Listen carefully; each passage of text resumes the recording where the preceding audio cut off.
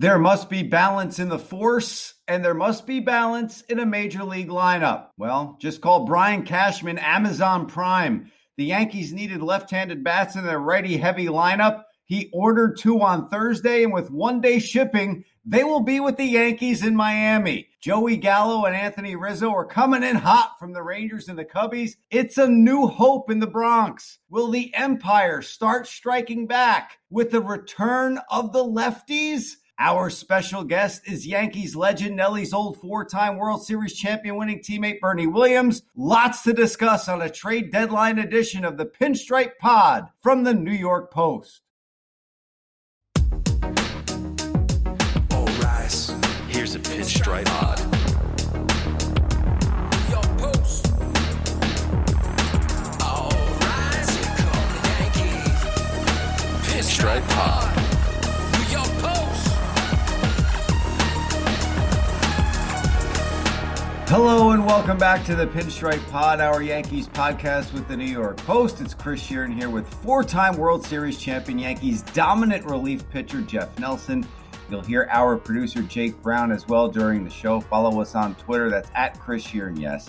At NYNelly43 and at Jake Brown Radio. Joining us in a bit will be another 4-time World Series champion and another of Nelly's tremendous teammates, Bernie Williams. But first, there's good news and there's bad news with the Yankees, and we're going to start with the good news, Jeff, this time. And, you know, a bad loss to the Rays, their last game in Tampa, but how do you erase that, Jeff? You go out and you trade for 2 big lefties that were desperately needed to balance out this lineup. Anthony Rizzo and Joey Gallo both headed to the Bronx via Miami. What say you, big guy? I was excited. I tweeted out, I said, if you were a Yankee fan, you have to be excited with what Brian Cashman has done. You know, he's given this team an opportunity to win. I even thought he did a nice job. He could have done some tweaks in the wintertime. You know, I thought a different way to construct the team, but he didn't. I still thought the team was one of the best, if not the best in the American League, and it hasn't turned out to be that way. But he has come through during the trade deadline and got 2 power lefties and 2 excellent defenders as well. Anthony Rizzo is a very good first baseman, probably think one of the best first baseman, most athletic first basemen in the game. I think he's outstanding around the bag, and I think Gallo is a very good outfielder. I mean, he's a really good outfielder, actually. So might be the best outfielder that the Yankees have right now. So I think he's not just added offense, which they need. Now you can mix, and it's a well-balanced, and you can go right, left, however Aaron Boone or the computer wants to construct the lineup. You can actually, go right, left, and make it a little bit more difficult on a team, and they're not just right-handed dominant anymore. And that's what they needed. It's funny, Jeff, you bring that up. And I know you and I are around the same age, so I know you remember the Jetsons. I just had this vision of Aaron Boone standing next to a computer, putting in like the opponent, the day, whether it's a night game or day game, the lefty or righty pitcher that they're facing, and then the computer spits out the damn lineup. Yeah, Elroy brings it down. Elroy. Boone. Yeah, there we go. Elroy and Astro helped George out with the old lineup. But we've got on Brian Cashman, whether it was in the offseason or whether it was during the early parts of the season to improve this team and to get some more balance in this lineup. But you have to look at what he did. And not only did he bring in these 2 lefties, Jeff, but the Rangers are paying most of the $2.2 million left on Gallo's deal this year. And the Cubs are picking up everything on Rizzo's deal. So they are getting Rizzo for free $99 this year. He is a free agent at the end of the season, so who knows if he'll be a Yankee in the future. But he just said his wife has family in Connecticut. He has family in New York and New Jersey. This is where he wanted to be. Same thing with Joey Gallo. He wanted to be with the New York Yankees. So you have to put that into the hopper as well. And I know Gallo strikes out a lot. 36% of the time he goes to the plate, he strikes out. But he also gets on base 38% of the time. These are both big lefty bats with high on-base percentages. So this is definitely an upgrade to this Yankee lineup, which, as you've said multiple times, and I've echoed it, has been listless, has been dead in the water, much like their 14-0 loss in St. Pete on Thursday, but not anymore. This could really, truly be. This is not just conjecture. This could be the injection, Nelly, that this team needs to make a run deep into October. Well, and that's the thing, you look at trades and you look at teams that wind up trading. You look at the Cubs; they're probably lifeless right now. They lose one of their team leaders, and who knows, they could probably lose more as the day goes on before the deadline. So, I saw Rizzo yesterday, and I saw some footage as far as him walking around Wrigley Field and just, soaking in the memories that he had. He won a World Series there. And, he's from Florida, so they're going to play in Miami here over the weekend against the Marlins, and he's going to be a Yankee. So, everybody should love being a Yankee, I think. I played there. I loved being there. And it does. It infuses an energy in that clubhouse because your general manager went out and helped the team. And he did everything that he could. And cost-wise, the Steinbretters have to be ecstatic right now as far as not going over that $210 million luxury tax. So they've got to be ecstatic to what Brian Cashman was able to do as far as get quality players that will help this lineup and help them. Hopefully, I still don't think they can win the East. I think they're far enough out right now. I really don't think they can win the East, but I think they can get one of the wild card spots. It'll be disappointing with what they've done in the trade deadline as far as not competing for the East. I just think the Red Sox, I really don't understand what the hell the Rays are doing right now as far as the trade deadline, but it infuses an energy. It gives that life. It gives because we've talked about, Chris, every time that the Yankees just look lifeless. A lot of times when they're going through the motions, why are they lifeless? Why aren't there more energy in that clubhouse? If this didn't infuse any kind of energy, and also if you're a Giancarlo Stanton or a Judge or anyone else in that lineup and say, holy crap, look what we just got.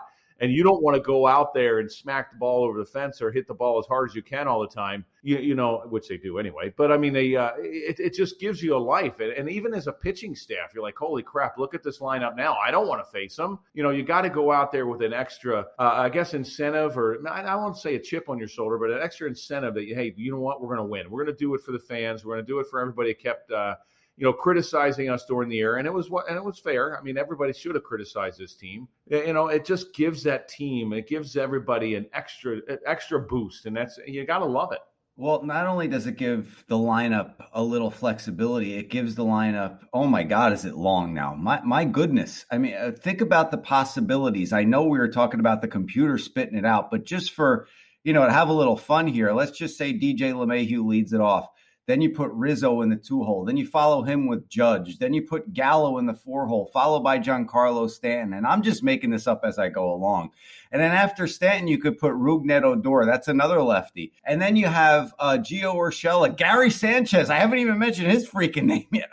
It's just so long, this lineup. And if you're an opposing pitcher, you just brought it up, Jeff, you can't take it easy on anybody. 1 through 9, the Yankees are going to have pop in this lineup, and there's going to be a lot of fastball seen because you're not going to be able to get away with not having to be locked into every single at bat. And you're talking about guys like Gallo, and I know he strikes out, and Rizzo. They're going to work you. They're going to work at bats. Gallo also walks a lot. So does Rizzo. So we're going to see this lineup completely, I think, in my mind, change. The course of this season, right before the trade deadline, this team is going to start shooting up meteorically, in my estimation. All they have to do now is add maybe another arm. Hopefully they do that. But the Yankees right now, the future to this 2021 season, which looked bleak before we learned about these two trades with these two big lefties, now looks very bright. Yeah, let's go back a little bit. The only thing that I didn't like is the two relievers that they added. They packaged Rodriguez with Gallo, and, he's a lefty with a 6-something ERA, and then you have Holmes from Pittsburgh. They're the only two that I scratched my head. You needed bullpen depth. You needed to add some arms, and hopefully they turn things around as a Yankee. We'll wait and see. But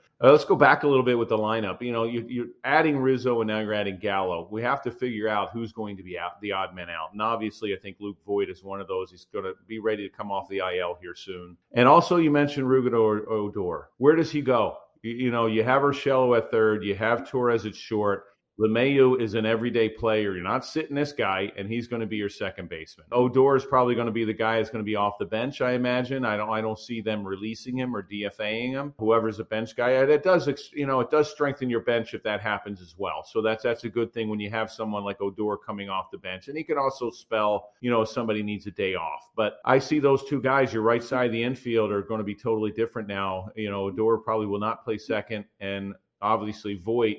they're going to have to try to move him because he's not a bench player. He's not a guy that's going to come off the bench. Yeah, it's a great point by you. And it's a good problem to have if you're Aaron Boone, because the bench, as we've seen in recent weeks, it was like Boone was old Mother Hubbard and there was nothing in the cupboard. And now that problem has been solved as well. The Yankees bench, along with the lineup, is going to be much improved.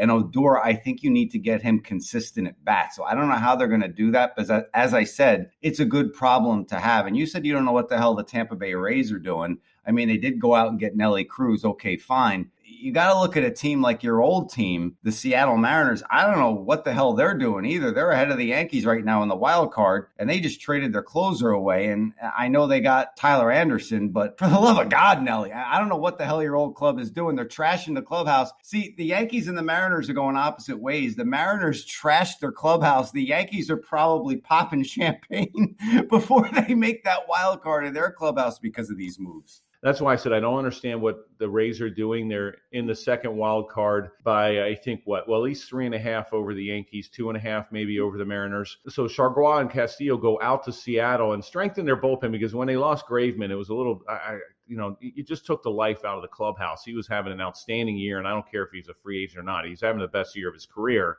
and he's not going to command a great deal of money as far as in free agency. Maybe sign a 2 or 3 year deal with some team for, some decent money, but not something that was going to break the bank. That's why, you have the team like the Rays that just spanked the Yankees 14-0. And all of a sudden you've gotten rid of 3 pitchers so far. You just traded Rich Hill, who was having a decent year for the Rays, and you just traded him to the Mets, and you just traded 2 bullpen arms. You have the best bullpen in the American League. I think maybe the best bullpen in baseball as far as ERA, and you wind up trading them, getting rid of 2 key guys. So I don't know what the Rays are doing. I have no clue. Seattle did help themselves out just a little bit, try to make up a little ground by trading Graveman. But, you look at the Yankee outfield, you add Gallo, and obviously he's going to be an everyday player because he's such a good outfielder, and you have your clock as a DH. Well, guys, but I think there's still something happening before. Oh God, Jake, what happened? No, nothing's happened yet. But I've got to poop. No. Breaking news: John Heyman reporting Jake Brown will poop in the 1:00 hour before the trade deadline hits. I've got a turtle head working. But it's interesting because they go to Miami this week in a big series. I would say I need you guys to beat them, but the Marlins have been irrelevant. But Giancarlo Stanton returns to his former squad, and him playing the outfield could make things easier for the Yankees too. If his body could actually stay out there without getting hurt, that will help the Yankees too, because then, if they did keep Voit, they'll have options, someone at DH, Stanton in the outfield with Judge and Gallo.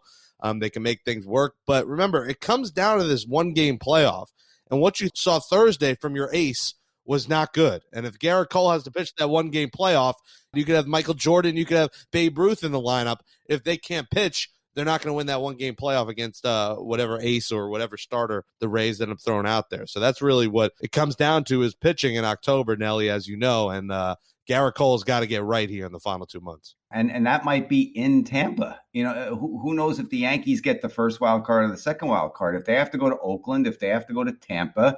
You just saw the horror show that unfolded on Thursday night when the Yankees got blown up 14-0. I don't know why Aaron Boone let it get that far with the bullpen, but Garrett Cole let up 8 runs, 7 earned, the most as he has as a Yankee. And as Jake just alluded to, I hate bringing money into it, but when you're the ace, you have to go out there and you have to do your job. The Yankees are looking for a sweep. Division rival that has treated them like their redheaded stepchild for the past couple of years, especially down at their place. You need to go out there on the mound and you need to lock that down. You need to walk out of there with a sweep so you could puff your chest out down in Miami and be the damn New York Yankees. But that didn't happen yesterday. He got absolutely blown up, and in the first inning, that can't happen. If that's the wild card game, if that's the one wild card game, and you go out there and you give up 4 runs at that godforsaken place where anything could happen, just look at that pop-up that LeMahieu had to squeeze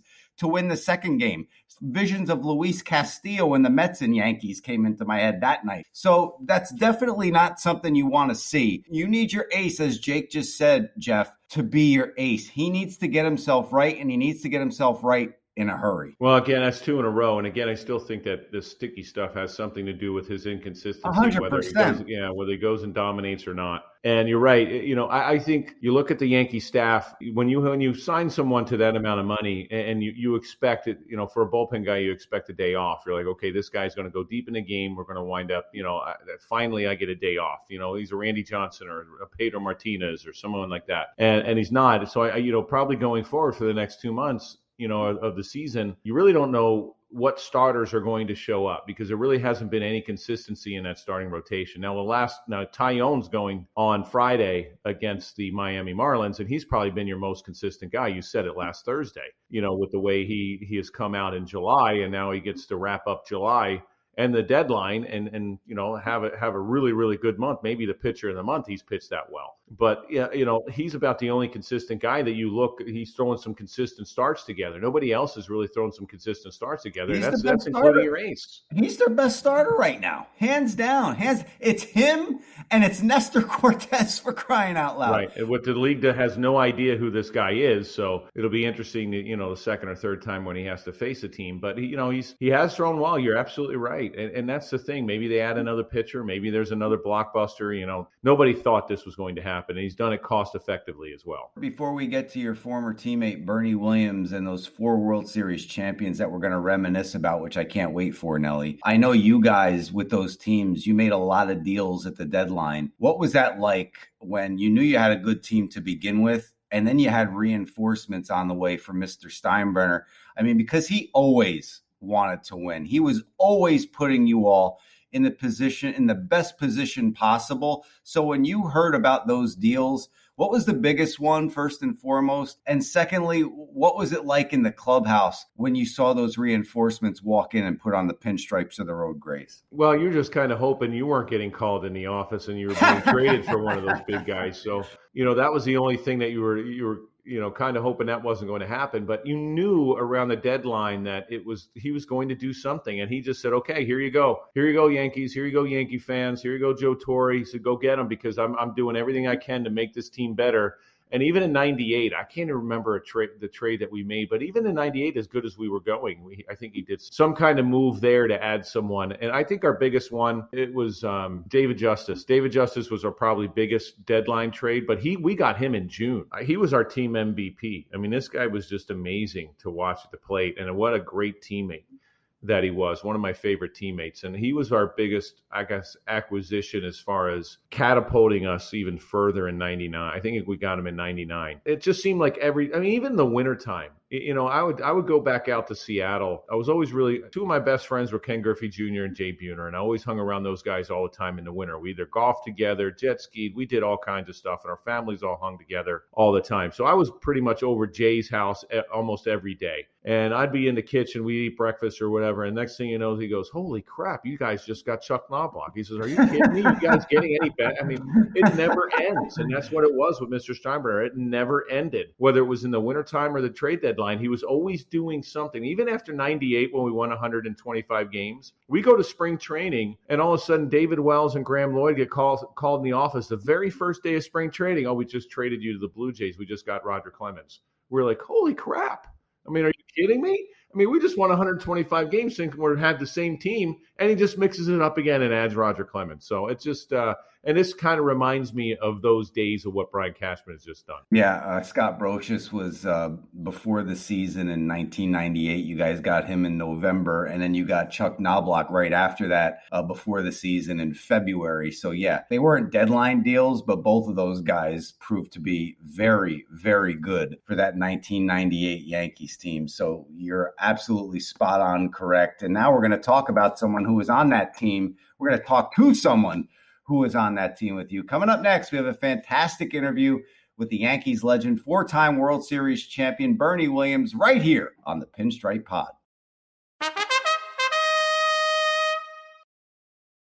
Joining us now, as promised, four-time World Series champion, New York Yankees legend, and Latin Grammy nominee Bernie Williams. And his life was forever changed after losing his father to idiopathic pulmonary fibrosis. We'll ask Bernie about that. It's a common type of interstitial lung disease. And Bernie, we're going to talk about that in just a bit. But first, we'd like to reminisce with you about those 4 World Series championships with my co-host here, Jeff Nelson. First and foremost, as I ask all of his former teammates that have run through this podcast, Bernie, what kind of teammate was Nelly? Oh, man. Nelly was a piece of work. No, I'm just kidding, man.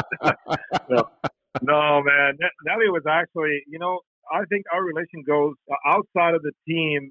We actually played against each other. I think maybe at some point in the minor leagues, and then obviously when he was with the Mariners, he was probably the toughest at bat that I ever had to face, out of pitcher. I could never hit him square. He would either strike me out, walk me, or just hit me. I had no chance to try to hit a ball off of him. It's funny, Bernie, you mentioned the very first time I was thinking about this today, the very first time, because we played against each other when you were in Albany in '89 in AA, and then I was in Williamsport. The first time I ever met you, it was at the hotel in Albany that we were staying in when I was with Williamsport. And Tina was the first baseman. We had a few guys that were in the big league team then. And you were staying, for some reason, you were staying at the same hotel or whatever. You came out and, I think you met a bunch of the guys. That's the first time I met you. And then we played against each other in the big leagues. And it's funny, when I got traded over, and we talked about this the other day at Joe Torre's golf tournament, when I got traded over to New York, I loved playing against the Yankees. I didn't like them very well. I didn't like any of their players, just the way they carried themselves. And I wanted to ask you about that in a minute, about how you guys were, the thought process in the minor leagues going through as a Yankee. But, you always wanted to beat them. And I think that's the way it is now. But I must have hit, when I got traded, and I think I probably hit you with sliders, Bernie. I never probably hit you ever with a fastball. It was always a breaking ball down in the leg or a foot or something. It was a slider right on my big toe. That's the captain of the foot, Bernie. Exactly. That is, man. It's either just hit you or you chase it down and strike you out. Kind of, started making adjustments after the second or third at bat. This guy's going to try to get me to chase something in my toe, so I better not swing at it. But a tough out, man. A tough pitcher to face, especially in certain situations where he was like conveniently wild. He would be all over the place, and then all of a sudden he would pitch 3 balls right on the black, unhittable stuff, and it was like you go out to the dugout just shaking your head. It's like, how is this possible? He just didn't seem to be. He seemed to be out of whack. And then all of a sudden, he's like three majestic big league pitches. At that point, to me, that was what made Nelly as effective as he ever was. The fact that he could just dial it in the middle of an at bat, and it seems like he was completely lost it, and then just come right back with some like really nasty stuff. And he was great. He was just awesome for our team. Bernie, you came up the first time in 1991 as a 22-year-old. The Yankees weren't doing so well at that point, 92, 93. How did you feel all of this building? Did you see you guys turning a corner? Did you feel that in the organization when you were coming up? I think the whole thing started to turn the corner in 90. Well, actually, at the beginning of those years, 91 and 92, we went through some changes in the organization, with the suspension of Mr. Steinbrenner. There's some controversial thing that happened with him and Dave Winfield. Right after that, and I think he spent I don't know if it was a full season or maybe parts of a seasons out of the game where he couldn't be he wasn't allowed on the day-to-day operations. And I think at that point, the people that were kind of running the show, with him, Mark Newman and Gene Michael and even Buck Showalter, among other people, in the organization, kind of made this sort of decision of bringing up the young talent that they were kind of like raising in the farm system and giving them an opportunity to actually prove what they can do in the big leagues before they would make any decisions, regarding their future in the organization. And that opportunity, I was kind of like the second wave of those guys that came in. I think the first wave was more like guys like Andy Stankiewicz and Hensley Newlands and if you remember Kevin Moss, he had like a stellar meteoric rise, in that first couple of months that he played on the team, he was pulling everything on that short porch. I think he was probably one of the fastest people that hit 20 home runs in the history of the game at that point. And Oscar Azocar, I think one of the first people in my my time was, Jim Leyritz that came, before me. And then those people sort of paved the way for me to actually be on the team. And then, to my luck, it was a fortuitous situation for me because they were in contract negotiations with Roberto Kelly, and they had sort of come to an impasse, which Roberto wanted, I guess, a better deal. They were not willing to give him that contract. So they said, well, we have this guy in the minor leagues, so let's just give him an opportunity to see what he can do. And that was me. So I came in the second half of 91, in the second half of 92 towards the end of the season.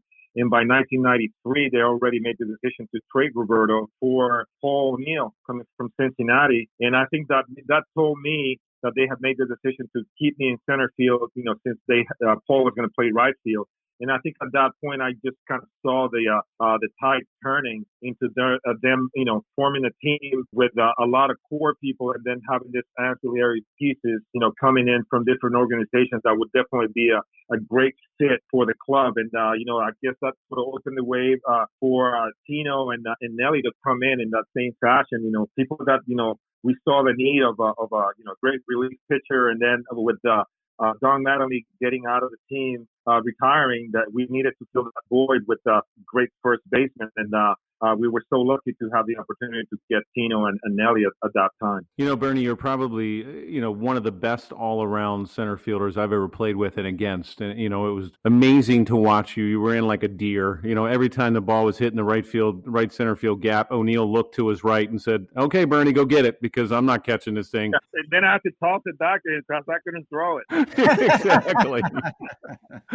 But what made New York was always a tough place to play. Especially, we had a lot of superstars come to our team, and you've seen it way before I even got there. What made you have such success there? I mean, you were amazing Yankee, an amazing hitter, both in the right-handed batter's box and left-handed batter's box at Yankee Stadium. Nothing ever seemed to get to you. Well, I think it was a combination of factors. I think I kind of found a right mix between keeping my mouth shut and in trying to play it as hard as I could. In my tenure, I was, nobody in New York is fallible as far as the booing is concerned. They boo their stars, and they boo the players that come in, and you have to sort of take that as the way it is in New York. And once you realize that, they just want you to do well. The fans I'm talking about, they want you to do well, and they get frustrated as much as you are frustrated when you don't do as well as is expected. So once I internalized that mentality of the fans in New York, I was my hardest critic, and I will be the first one to say, "Hey, I messed up. That was a mistake. I made a mistake. I made an error." And owning up to the times where you were not playing up to your capability or your expectations, I think gave me a lot of respect, within the fan base, because they knew that I wasn't half, playing. I was pouring my heart and soul into the team, into my effort. And you have to be able to do that day in and day out. And, the fans demand that from the players in New York in any field. It could be football, it could be basketball, obviously outfield and baseball. You kind of owe it to them to do the best that you can. I think I embraced that mentality early on in my career. I wasn't bothered, for the boos, because that was a reminder of me, not coming up to my own expectations as a player. But it wasn't the same case for people that would come from other teams that were not used to that kind of mentality from the fans. And it could be a little intimidating, kind of come into a situation, especially if you get signed with a big deal, big contract, big money coming in. They demand, that, almost for you to be perfect in every situation, especially the situations that require you to be clutch. Those are the things that kind of count in New York, where you could hit, 20 home runs with nobody on base and the game is not on the line. But the ones you hit when the game is on the line and you have to be clutch, those are the things that, the fan base remembers. And I was just lucky enough to be in enough opportunities that I was able to come out on top in most of them. Well, you were such a pleasure to watch, Bernie, day in and day out. You put your nose down, you put your head down, you did your job. And that's why New York respected you, and fans respect you to this day. And they will for the rest of time. And in the postseason, when it expanded to 3 rounds in 1995, you hit 8 go-ahead postseason home runs. I know Derek Jeter gets that moniker of Captain Clutch. You're not too far behind there, buddy. You tied Babe Ruth for the most go-ahead home runs in Yankees history. Your 31 RBI in the 7th inning or later are more than Jorge Posada or Jeter's. And the latter two, at the time of this, they were still both active, now, of course, retired. Going back and looking at this, we heard Derek talk about how great Don Mattingly was for him in his career and kind of massaging him into the league. What did Donnie mean to you? I'm just curious, what did Mattingly mean to you? Because you knew what he was to the Yankees. So how did he help you, if at all, when you came up with the club? To me, they're even more profoundly impacting my career, because when Derek came in, I mean, he came into an easy situation.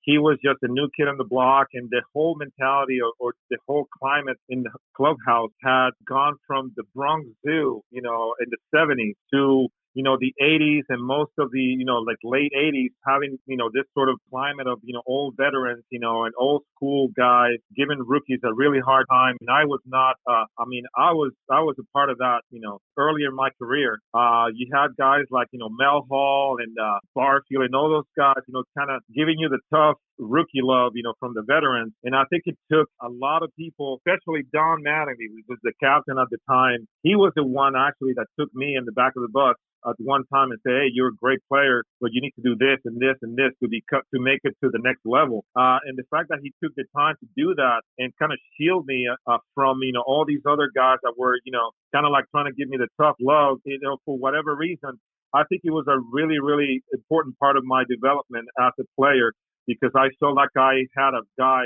high ranking on the team having my back and really pulling for me to do well. So, I have no words to express, how the gratitude that I feel to Don Mattingly up to this day, because he did that for me early on when I was a young player that didn't know any better. He really taught me how to be a major league player and obviously how to be a Yankee. You took over his locker, Bernie. You took over his locker. You were in the corner playing your music every day until about 5 minutes before the game started. Yeah, that was before my nap. Well, I consider you, I know the Yankee history, and we're reminded that every old timers day, but I consider you probably one of the greatest Yankees that ever put on the uniform. You're amazing to watch, and I really am honored to be your teammate. I was just wondering, you look back on the years that we had in the 4 World Series and the teams, and and Joe Torre there, I know he means a lot to you. You ever think back and just look at these teams and say, probably will never be done again, winning 3 in a row. The camaraderie, the chemistry, the players that we had back then, and how amazed, I'm amazed about what we had and what we accomplished. I am amazed too. I cannot agree more with you, because those were years where if you had put myself back in those days, especially, 96, 97, 98, you were in the middle of things, and we didn't know what was going to, what the future had for us. We were just doing things, reacting, playing baseball, and the numbers kept accumulating and sort of piling up. But I think it's just a function of us not really worrying about the numbers from an individual standpoint as much as we were worried about just getting W's. Derek has said that in many interviews, and it was the only number that mattered was the W, as opposed to, having the individual accolades. I think everybody sort of bought into that mentality early on, and it was just reflective of all the people that wanted to actually come to play for the Yankees after those years, 98, 99, 2000. It seemed like a plethora of people, in other teams saying, hey, how do you get into that? How do you get into that? I want to be part of that, because I think they kind of knew that it wasn't only, the fact that we won, and as much as we won, it was just the camaraderie and the relationships that we had as teammates. And it reflected, it sort of reflected in all the rest of the league. It's like these guys are winning, but these guys can get along with each other, and they're playing as a team. And I think, to me, that was the most important thing that I can take from that. Every team has their group of people that kind of like hanging out with each other. I used to go out, to lunch with Derek and Jorge before the games. But I think, at some point, when everything was said and done, when we got together in that clubhouse before the games, for batting practice, after the game, there was this great camaraderie of people that really care for one another. And I think the organization saw that as a good thing, and they spent the money trying to keep us together for as long as they could because they knew that they had a good thing going. And I think I do have to give the Yankees a lot of credit to keep us together. Every time, whoever was, their turn to become a free agent or, be traded or whatever, they spent the money to keep us close. I think that was a great source of our success in those years as well. Bernie, 4-time World Series champion, 5-time All-Star. You're playing the Blue Note Jazz Club in New York, 17th and 18th, the Bernie Williams Collective. Again, thank you so much for coming on. We appreciate it. Just something as a fan for myself. It always seemed to bother me. And I know it probably didn't bother you, but it always bothered me because as a fan, I went through the Bronx Zoo years. I was a young kid. I was 5-6 years old. So I don't really have a lot of vivid memories of those teams. I do of the 1981 team that lost to the Dodgers in the World Series. So it was a lot of losing for me throughout the 80s. Even though the Yankees had one of the best collective records in that decade, there were no World Series championships. And you were pretty much the guy who came up as a homegrown Yankee and started the transformation. You were one of the guys, you were one of the foundation. And every time I hear Core 4, it kind of ticks me off because it should have been the Fab 5. Now, I don't know if it ticks you off, but it ticks me off because you were part of it. And I just have to hear it from you. Are you okay with this or no? Well, I think it depends on the day that you ask me. Sometimes I'm okay with it, sometimes I'm not.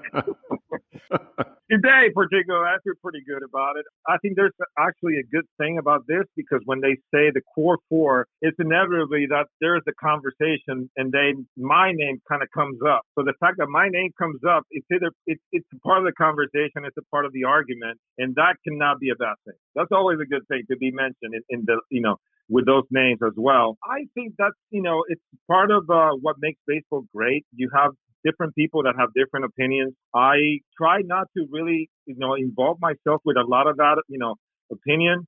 I do know that my career was, it was an awesome career from an individual standpoint, not necessarily because of the numbers, but the time that I had. I mean, I created so many memories, with people, Jeff Nelson. You talk about Derek and Jorge, Mariano, Paul O'Neill, David Cone, the people that I can, call on the phone and they answer my calls. We have a relationship beyond the game of baseball that has been going on for years and years. And it's this kind of friendship that you have, where you don't see people for like years and then you start talking and everything kind of comes together. You pick up where you left off. It's kind of like that relationship where I have, with these guys. I haven't probably don't see them for like 2 or 3 years. And then I see them, it's like, hey, what's up? And it's almost like all time. That kind of thing that you long for that, people, kind of kill for that kind of relationship. I am very fortunate to have that kind of thing going. The fact that we won and I'm part of that conversation to be more of a, Fab 5, a Core 4, I think is just, kind of a side thing of winning 4 World Series, winning the batting title and being part of these great teams we have so much fun, man. And those are the things that nobody can take away from me. All those memories, all those relationships that I've sort of accumulated over years. That's what I kind of remember. And I don't tend to focus on things that may not be, as important to me as being part of those great teams. And that's where I leave it at. I can't really do much about it. Can't really drive the conversation one way or the other. It's more about being part of that team and.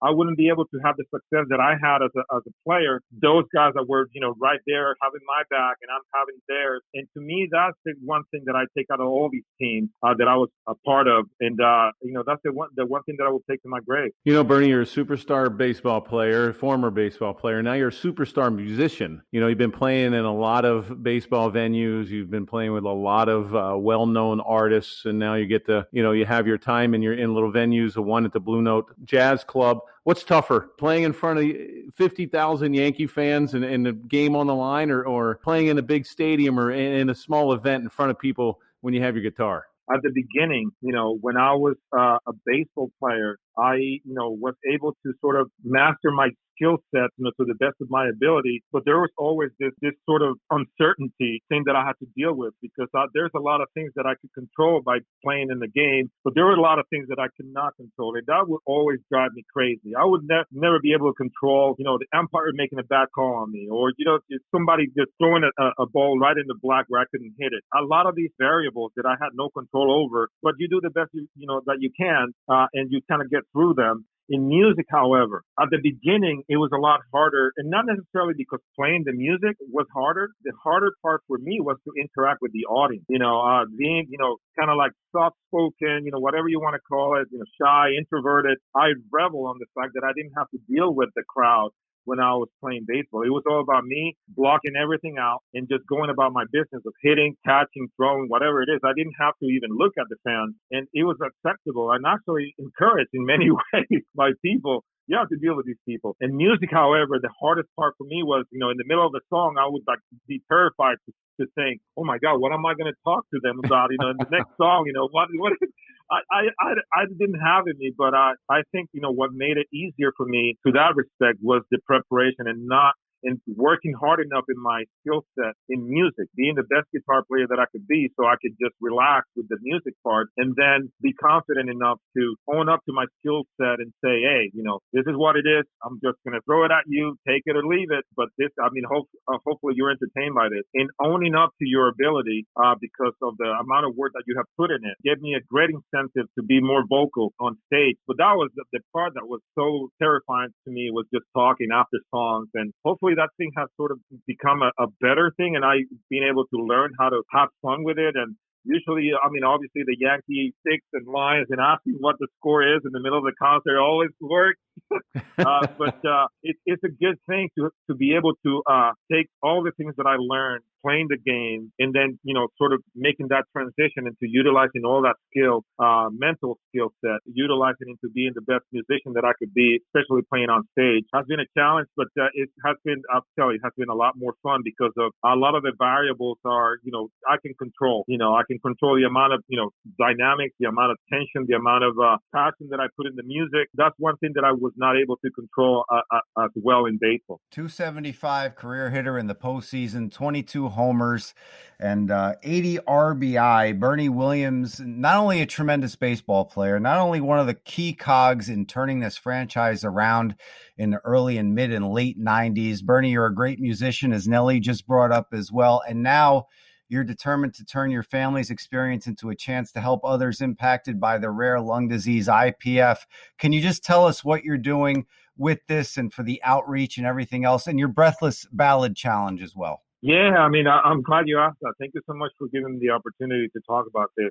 My dad was, one of the most influential people in my life. He taught me how to play guitar. He taught me how to play baseball, and he instilled a lot of great, valuable life lessons. He passed away in 2001 from this rare lung disease called idiopathic pulmonary fibrosis. It's basically a scarring of the lung tissue that limits your ability to breathe to a point that you cannot breathe any longer and that you die from it. It's a terminal disease, about 3 to 5 years average once you get diagnosed. My dad was misdiagnosed for 5 years before they actually found the right diagnosis. And after that time, he lasted for about 2.5 years before he passed away in 2001. Never had an opportunity to put closure to that because I was, basically about 4 or 5 years before I retired. So it was all about baseball, and I put my dad's death sort of in the back burner of my mind. I was dealing with it, but just in a partial way. Fast forward, 2015, Boehringer Ingelheim approached me with, the opportunity to be part of this campaign called Breathless that basically raised awareness about IPF, idiopathic pulmonary fibrosis. To me, it was a great opportunity to help people, but more importantly, to still have this process of dealing with my dad's death, which was a blessing in disguise. I was able to put trips together where I was able to talk using the baseball platform, reaching out to people, kind of raising awareness about this disease. which sort of led us to the COVID year, which we were not able to do that on a personal basis. So we came up with this idea to put lyrics to a song that I have written for my dad when he passed away, called Para Don Berna, which is, the way that we called him. We had about 70 entries of this, lyrics contest. We were putting lyrics to this song, which was an instrumental tune. And it was probably one of the hardest things for me to do, listening and hearing and reading to these lyrics, which actually were other people's experiences of loss, whether it was from IPF or from other illnesses and, tragedy in their lives. It was heartbreaking and a very difficult process to go through.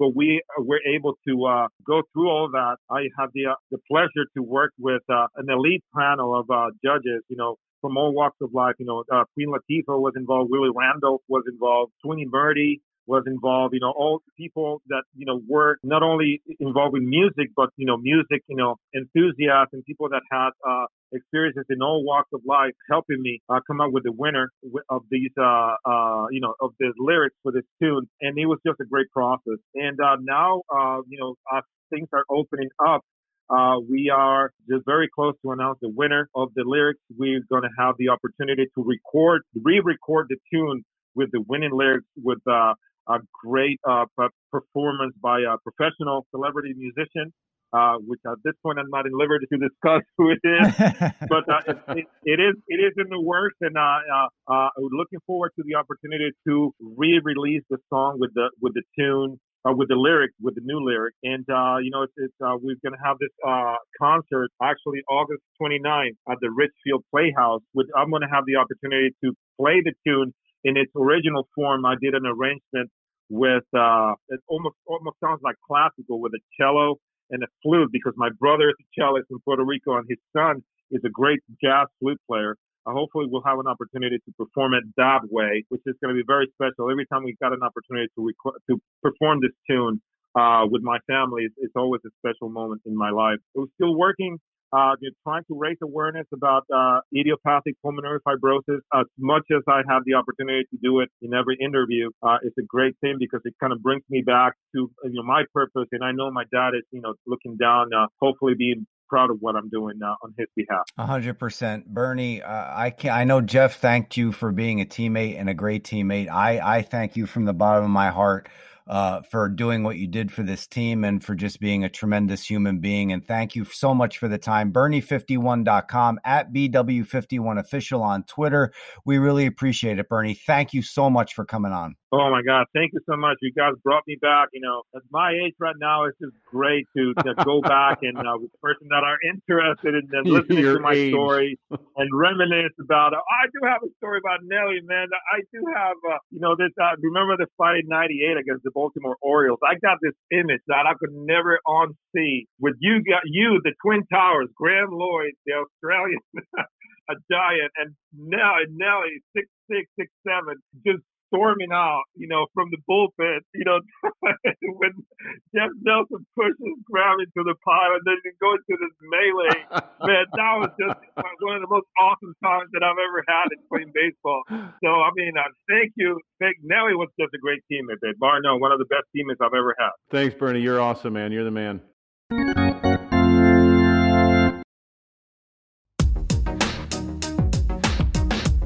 That says goodnight to episode 73, the birth year of the DH and dedicated to the first ever DH Ron Bloomberg edition of the Pinstripe Pod, our Yankees podcast from the New York Post. Thanks to Jake Brown, Brian Munguia for producing the show. Please dive into Apple Podcasts right now.